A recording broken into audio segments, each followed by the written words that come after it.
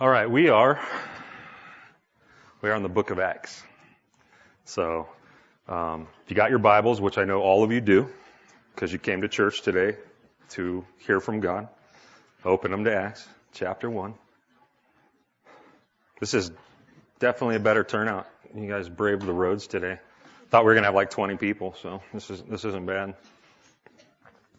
And I learned last night to not take a sleep aid on the night before you preach, so I don't know if I'm coming or going right now. I think that it's better to just lose sleep than to take one of those things, man.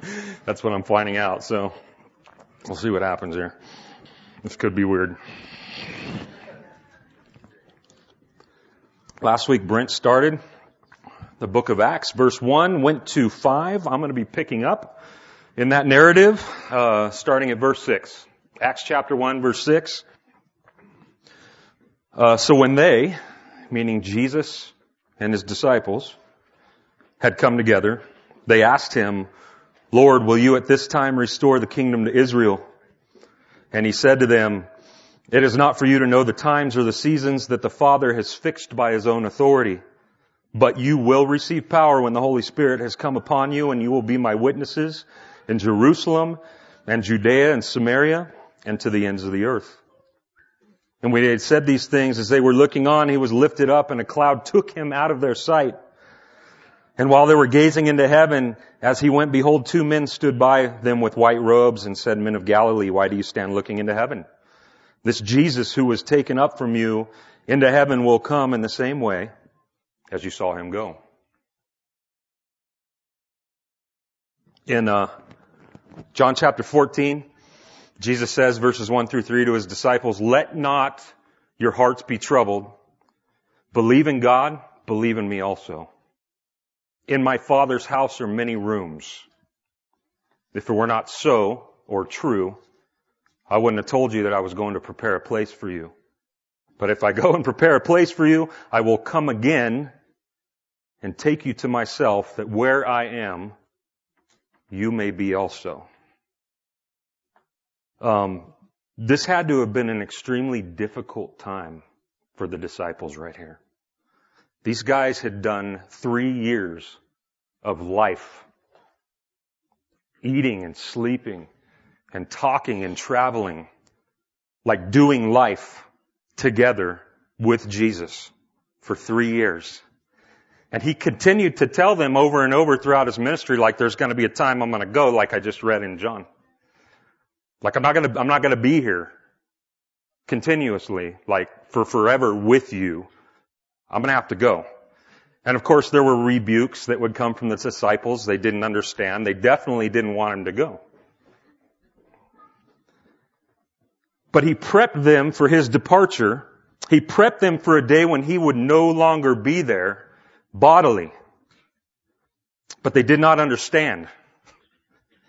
And the truth is there were a lot of things that the disciples didn't understand, even though they had God as their teacher and their guide. There's a lot of things they didn't understand concerning what Jesus came to accomplish. And we see this misunderstanding that they had of him in this last thing that they say to him before he leaves. Here's a question in verse 6. Will you at this time restore the kingdom to Israel? Now this question may seem innocent and reasonable on the surface, or even maybe legitimate or fair, but the truth is that this question is selfish and it is worldly. And I'm probably going to make a few enemies this morning, and that's not my intention. Do you guys know that call the door their home? Do you know that we pastors love you? We love you. And because we love you, we try to be as faithful as we can to what God has given us until his son comes back. And there's times that the church is not about the things they should be about. There's times that our heart's in the wrong place and we're just simply distracted by things that don't matter, but we think that they matter most. And so I just want to qualify before I go into this. I love you. What they're asking and what they're waiting for and hoping for and wanting from Jesus is for Jesus to fix Israel. He wants them to throw off Rome, throw off their oppressors, right? Throw off the power that's come in and taken their sovereignty from them and brought their heathen and their paganistic worship and way of life with them into Israel. And they're wanting Jesus to step up and purge it. And I mean, what a better time for Jesus to do this now, right? I mean, they're probably thinking like, dude, this is the perfect time for you to enter the political realm. Like the political climate is ready for you because you're on the heels of your greatest feat yet, the resurrection. Like that's going to draw crowds, man. You know? You just start showing up, showing yourself alive and throwing down some good speeches and handling business, and you're going to have the people behind you. And you can flip this thing around. You can almost picture it. These 11 disciples looking at him with great anticipation and hope, wearing red hats that say, "Make Israel great again."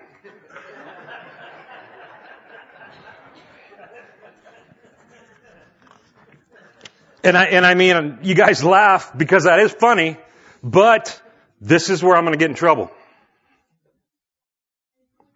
See, the emphasis that the followers of Jesus had after all they had seen and all they had heard and all they had been through was still on that present earthly kingdom rather than the kingdom that's coming. I believe this is the greatest way that Satan has crippled our evangelistic effectiveness of the church in this country today. The church in America has largely become distracted by the state of our present kingdom above the state of our eternal kingdom that's coming. Brothers and sisters, social and ethical and moral politics here and now is not something that we need to completely avoid or stay out of as Christians. But America's politics, no matter how right we might be able to make them, is not and never will be what this world needs most. It's not mankind's ultimate solution or answer or need or hope. And it's time that the church in America learns this. We must stop acting like, talking like, believing like the best thing that can happen for us and our neighbor is to put godly laws in place. Sounds really bad, doesn't it? It's not. Because all that that's going to do is moralize an immoral people. And for what? So that we can be comfortable following Jesus. Sure, they will be forced into abiding by moral laws, but they'll still burn in hell for eternity because no one is bringing Jesus to their dark heart. That's what they need.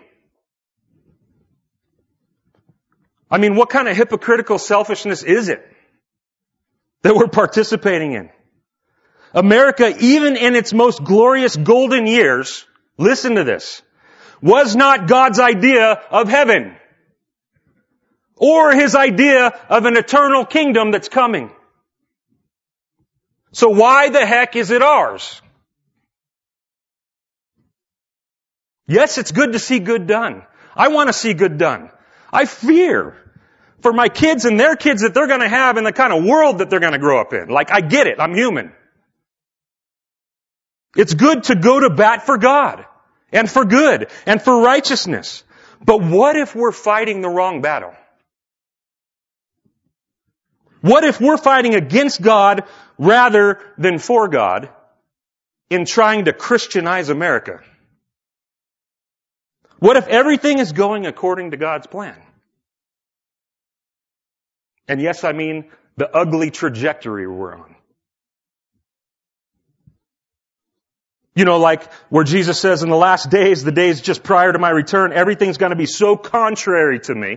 It's going to be so bad that unless I shorten those days, nobody on earth's going to be saved. What if everything's moving forward according to His purposes and we're the ones that have a problem with it? His own people. I have a few ideas, personal ones, about why we have a problem with it. I know for myself, for one, I think that the American church has a huge problem with the thought of living uncomfortably as Christians because we've never had to before. We don't know what that looks like. I believe that the church is so bent on keeping this country moral and ethical because we're used to being the moral majority, not the minority. We're used to being in the driver's seat and not the trunk. But I'll tell you what, when you look out across the landscape of the church, the history of the church, the majority of that time, the church spent in the trunk, not the driver's seat. It's time for us to stop avoiding the cost of following Jesus by Christianizing people who are not Christians. That's very cruel and unchristian. Brothers and sisters, the mandate for the church is not that we bring all people to Jesus. The mandate of the church is that we bring Jesus to all people. And those are two different things. It's time for us to stop cheating. It's time for us to start believing and living according to our theology of a better coming kingdom. That's what we're here to herald. I'm not saying that we should be happy and we should throw a party because evil is prevailing. I'm simply saying, church, get ready for your finest moment.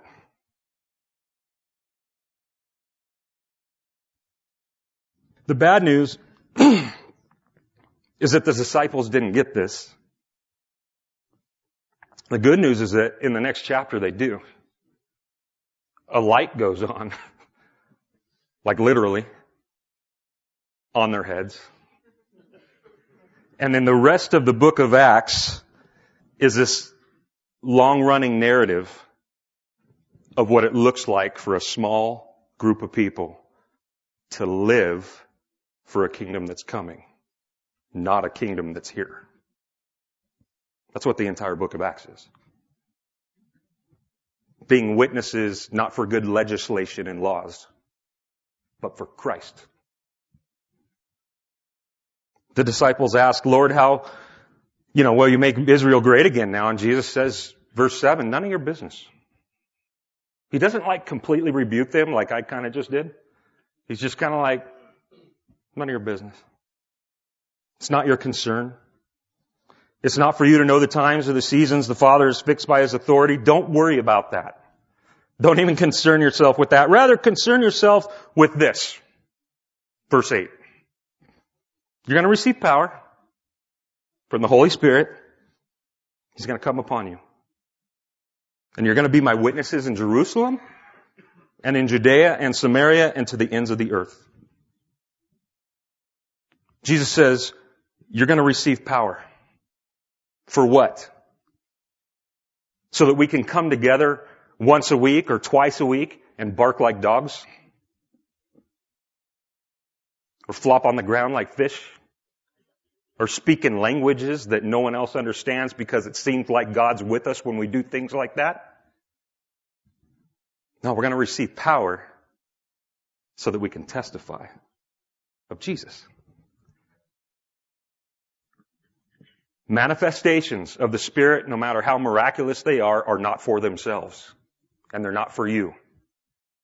They are gospel authenticators. The power is to testify that Jesus is real and that He's done what He says He's done. That's what the Holy Spirit's for. We're going to get power so we can be His witnesses. Where? Jerusalem, Judea, Samaria, and to the end of the earth.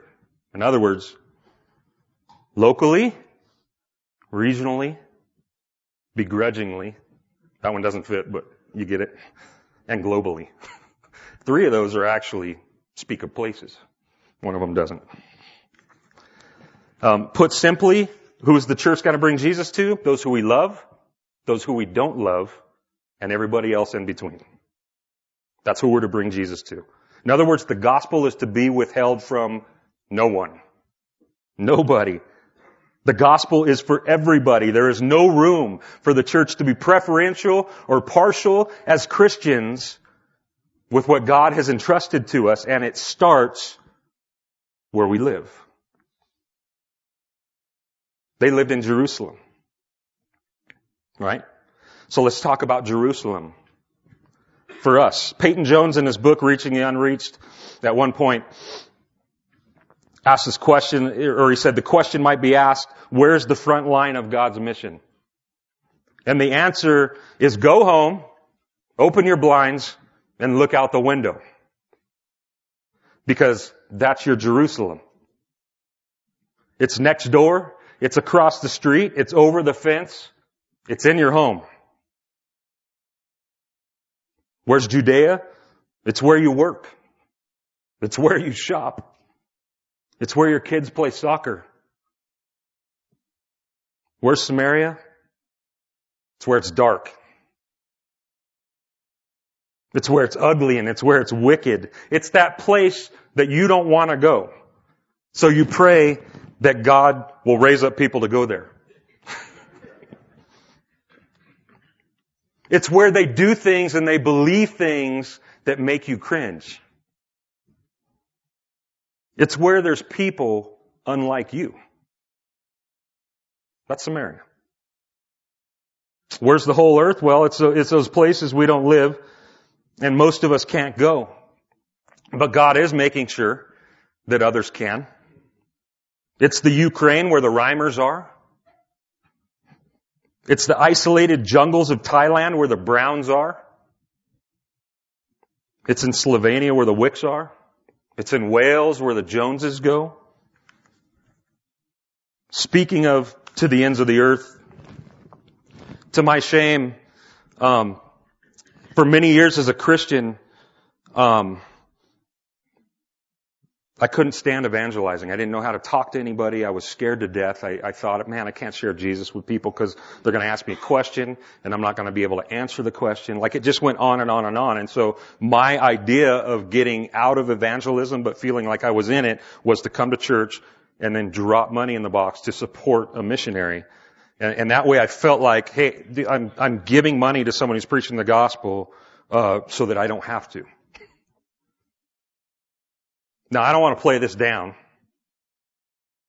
because it is a big deal that us churches that have been given much, give much. It is a big deal when we send our money and our resources over to people and places so that they can carry out the gospel in those places. But it doesn't get us off the hook at home. I want a few of you to consider that.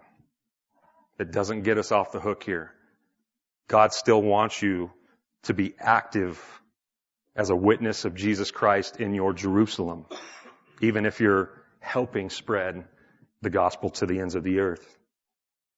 And by the way, think of those people often that I mentioned.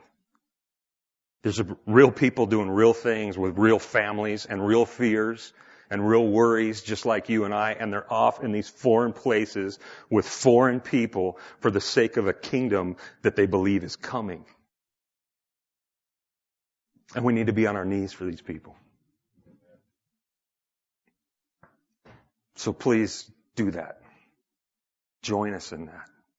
And yes, it's okay if you feel led to drop some money in the basket for these people because they need it. All right? So the ends of the earth. And so Jesus gives this mandate, much like what he's already given in the Great Commission and the book of Matthew, the Gospel of Luke, and then something weird happens. Because nothing ever weird happens around Jesus. You know? Something weird happens. And he begins to levitate. They're just having a conversation. And then he has liftoff. Like, that would be weird. He begins to float in the air like a balloon. He goes all the way up to where a cloud like engulfs him, right? And takes him out of their sight. And you can picture just the crickets and the mouths open. Like no one's saying a word.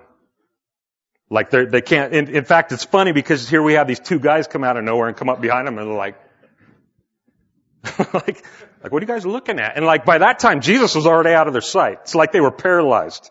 Like what in the world just happened? You know?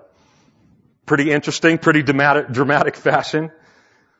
But here's a question that every believer should want to know and needs to know the answer to. Where is Jesus now?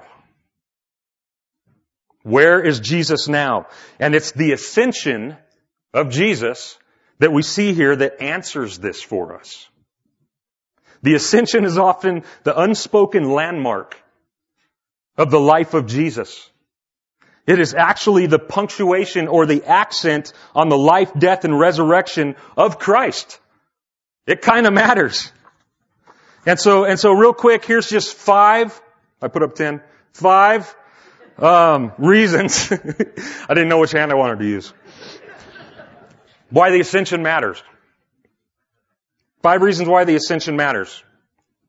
These are going to go kind of fast. If you're a note taker, you can just write the top of them down or whatever. Number 1, the ascension matters because it means Jesus is alive. Jesus is still alive. You and I do not worship a dead man.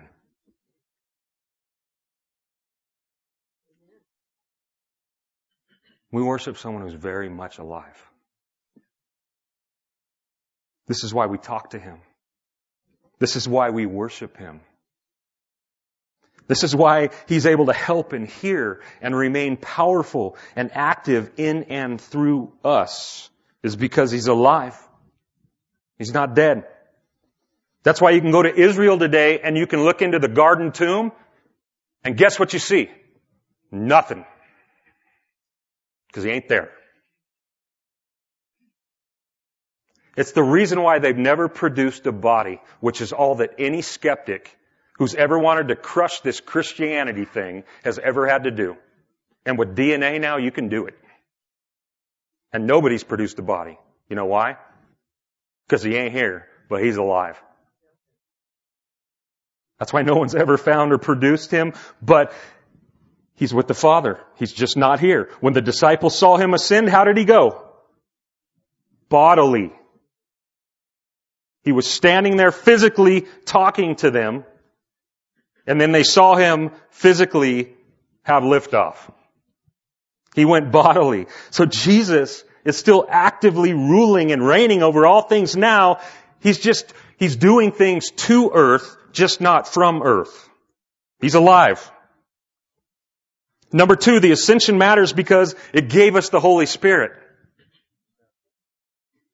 And sometimes I sit around going, why do I need the Holy Spirit if I can have Jesus hanging out with me?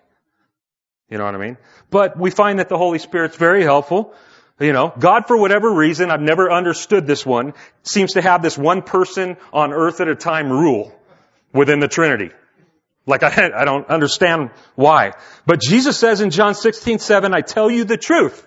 It is to your advantage that I go away.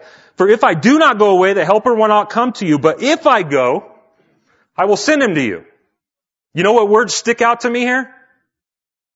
To your advantage. Like I like advantages. And I need advantages.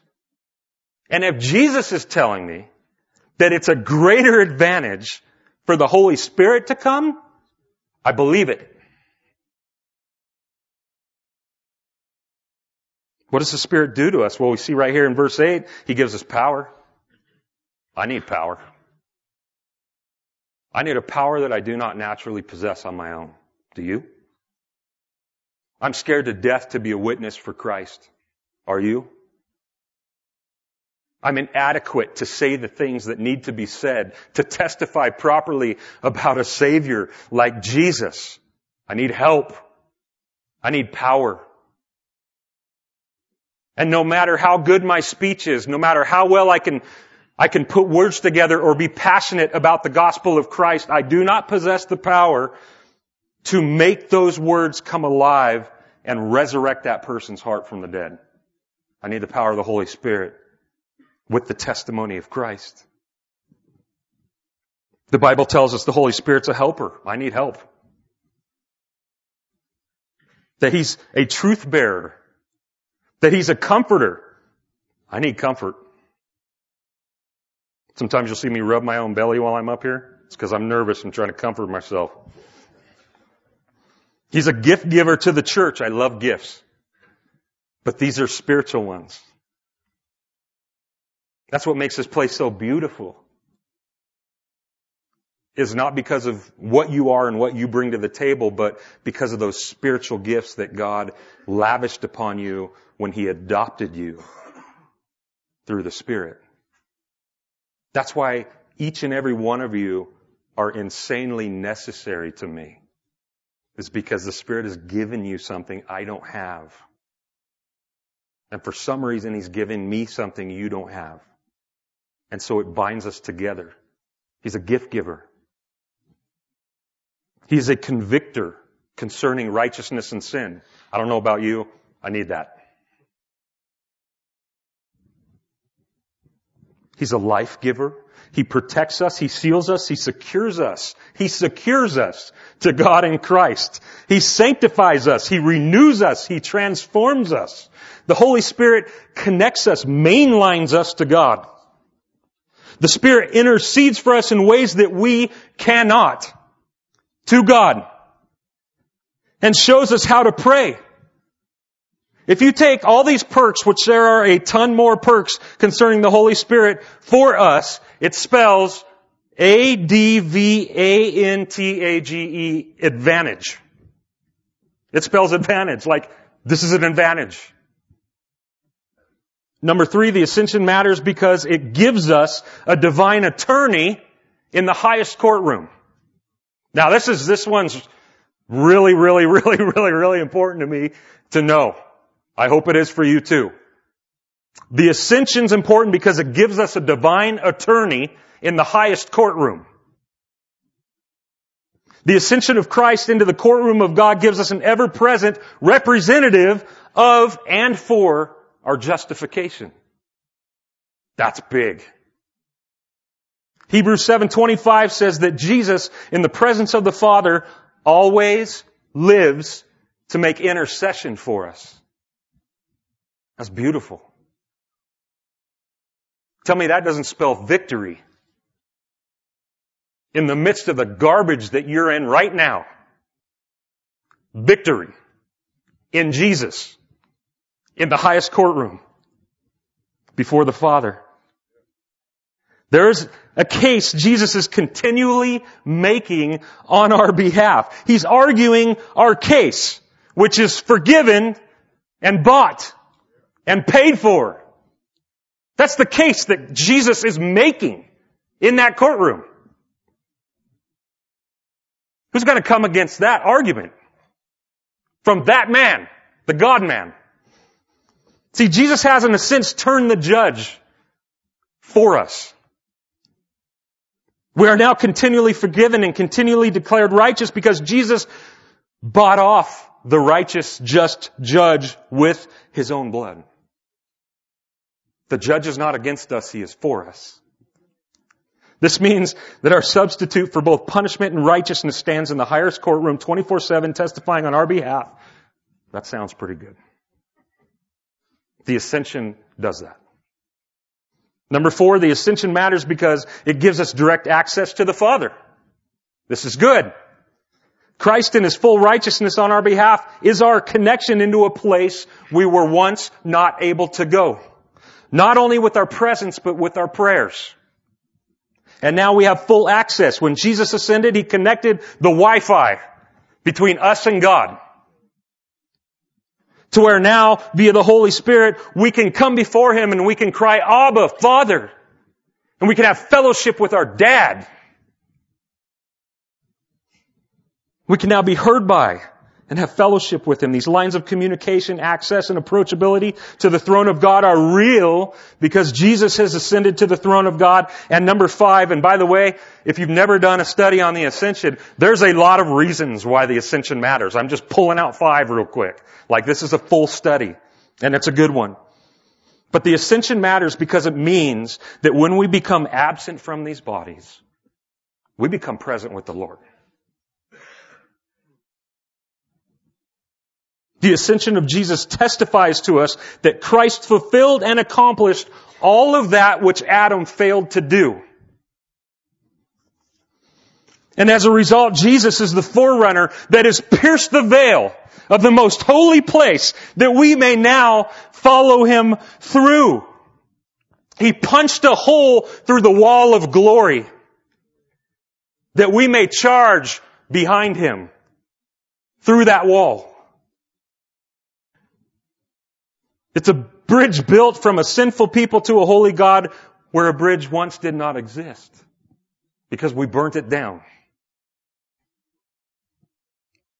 And it's the ascension that completes that construction project of that bridge. Psalm 24 says, who shall ascend the hill of the Lord, and who shall stand in His holy place? He who has clean hands and a pure heart. That sucks. That's not Adam, and that's not you and me. That's Jesus. And because Jesus has ascended the hill of the Lord with clean hands and a pure heart, all who have their hands and heart cleaned by the blood of Christ get to follow Him up that hill and enter into that holy place. Hebrews 6:19-20. We have this sure and steadfast or ever-present anchor for the soul.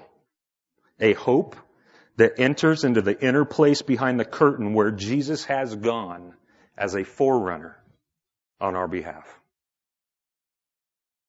Wraps up the ascension pretty good. This is why there is now no guilt in life and there is no fear in death for those who are in Christ Jesus. Because to be absent from the body is to be present with the Lord. Where He is, there we will be also. And finally, in this text, we have a declaration of better things to come, which circles us all the way back around to where we started. The kingdom. Look at verses 10 and 11. While they were gazing into heaven as He went, behold, 2 men stood by them in white robes and said, Men of Galilee, why do you stand looking into heaven? This Jesus who was taken up from you into heaven will come in the same way as you saw Him go into heaven. Here we have these 2 mystery characters that seem to appear out of thin air because it wasn't weird enough that Jesus took flight. And they seem to have some inside information, which makes it interesting. They say when He comes back, He's going to come the same way that He left. How was that? Visibly, publicly, bodily. Visibly, publicly, bodily. And this, I want us to understand that this doctrine is kind of important because there have been so many cults and religions over time that have started because one dude had a private briefing with Jesus. No one saw it. No one knows where it was. But we seem to be having these special meetings with these special people where Jesus is coming back from time to time and saying, shh, over here. You know what Jesus says about that in Matthew 24? He says, when you hear people going, shh, over here, here He is, don't listen to Him. Run the other way. Because He ain't going to come back like that. When we see Him again, it ain't going to be secret. It's going to be ridiculously public. Jesus says in Matthew 24:17, for as the lightning comes from the east and shines as far as the west, so will be the coming of the Son of Man. This means that Jesus' return will be visible, not secret, public, not private. Know that. There ain't going to be any guessing when our Lord comes back to this earth. And what is it that He's going to do when He comes back?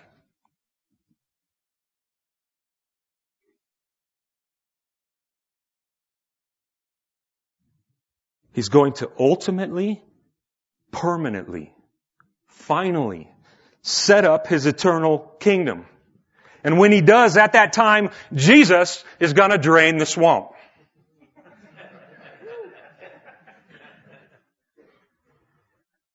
Donald Trump is incapable. I don't care what he changes, he cannot drain the swamp. He does not have what it takes. And I don't care who comes in after him. They do not have what it takes. We cannot fix what we've broken. We will only continue to break it.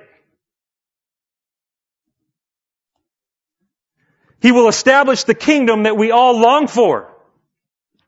All people who oppose Him will be banished. All poverty and injustice and wickedness and prejudice and greed and violence and strife and war and hate and sickness and disease is going to end. There will be no more gender confusion or perversion. There will be no more sex trafficking. There will be no more babies being slaughtered in the womb. There will be no more homeless camps. There will be no more debates concerning immigration, no more healthcare crisis, no more discrimination, no more corrupt leaders, no more politics, no more CNN, no more Fox News. Praise God. Get them both out. There will be no more people calling evil good and good evil, because He who is good will be seen and known and present. There will be no more lies. There will be no more deception. No more excuses to worship ourselves rather than the Creator. This is what the draining of the swamp looks like. This is what the kingdom that we hope for and long for and live for will be when Jesus appears. So lift your eyes, Christian, past Washington, D.C., up and over to something better. Lift your eyes over your state capital. Lift your eyes over your president. Because the real kingdom is coming. And it's going to look so different. And it's going to be far superior. And it's that message of that kingdom that we exist for. My back hurts.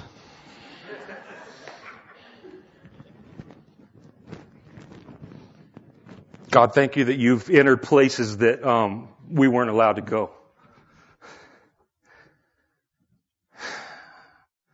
Thank You that one day, all these things that we believe and that we talk about and that we long for will be not just a hope, but a reality. That one day we're going to stand where You stand and we're going to see what You see. Thank You for accomplishing everything necessary for that to be real for us. God, if there's anyone dead in here in their sins today, wake them up, please. Testify to their hearts that Jesus is more real than the seat they're sitting in, and that He's coming back. And we need to be on the right side of that.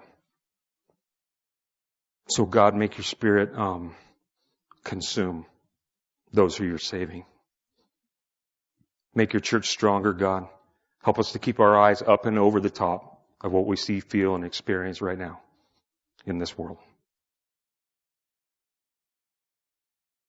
We acknowledge that it's the blood and body of Your Son that allows us access and that we enjoy right now at this table.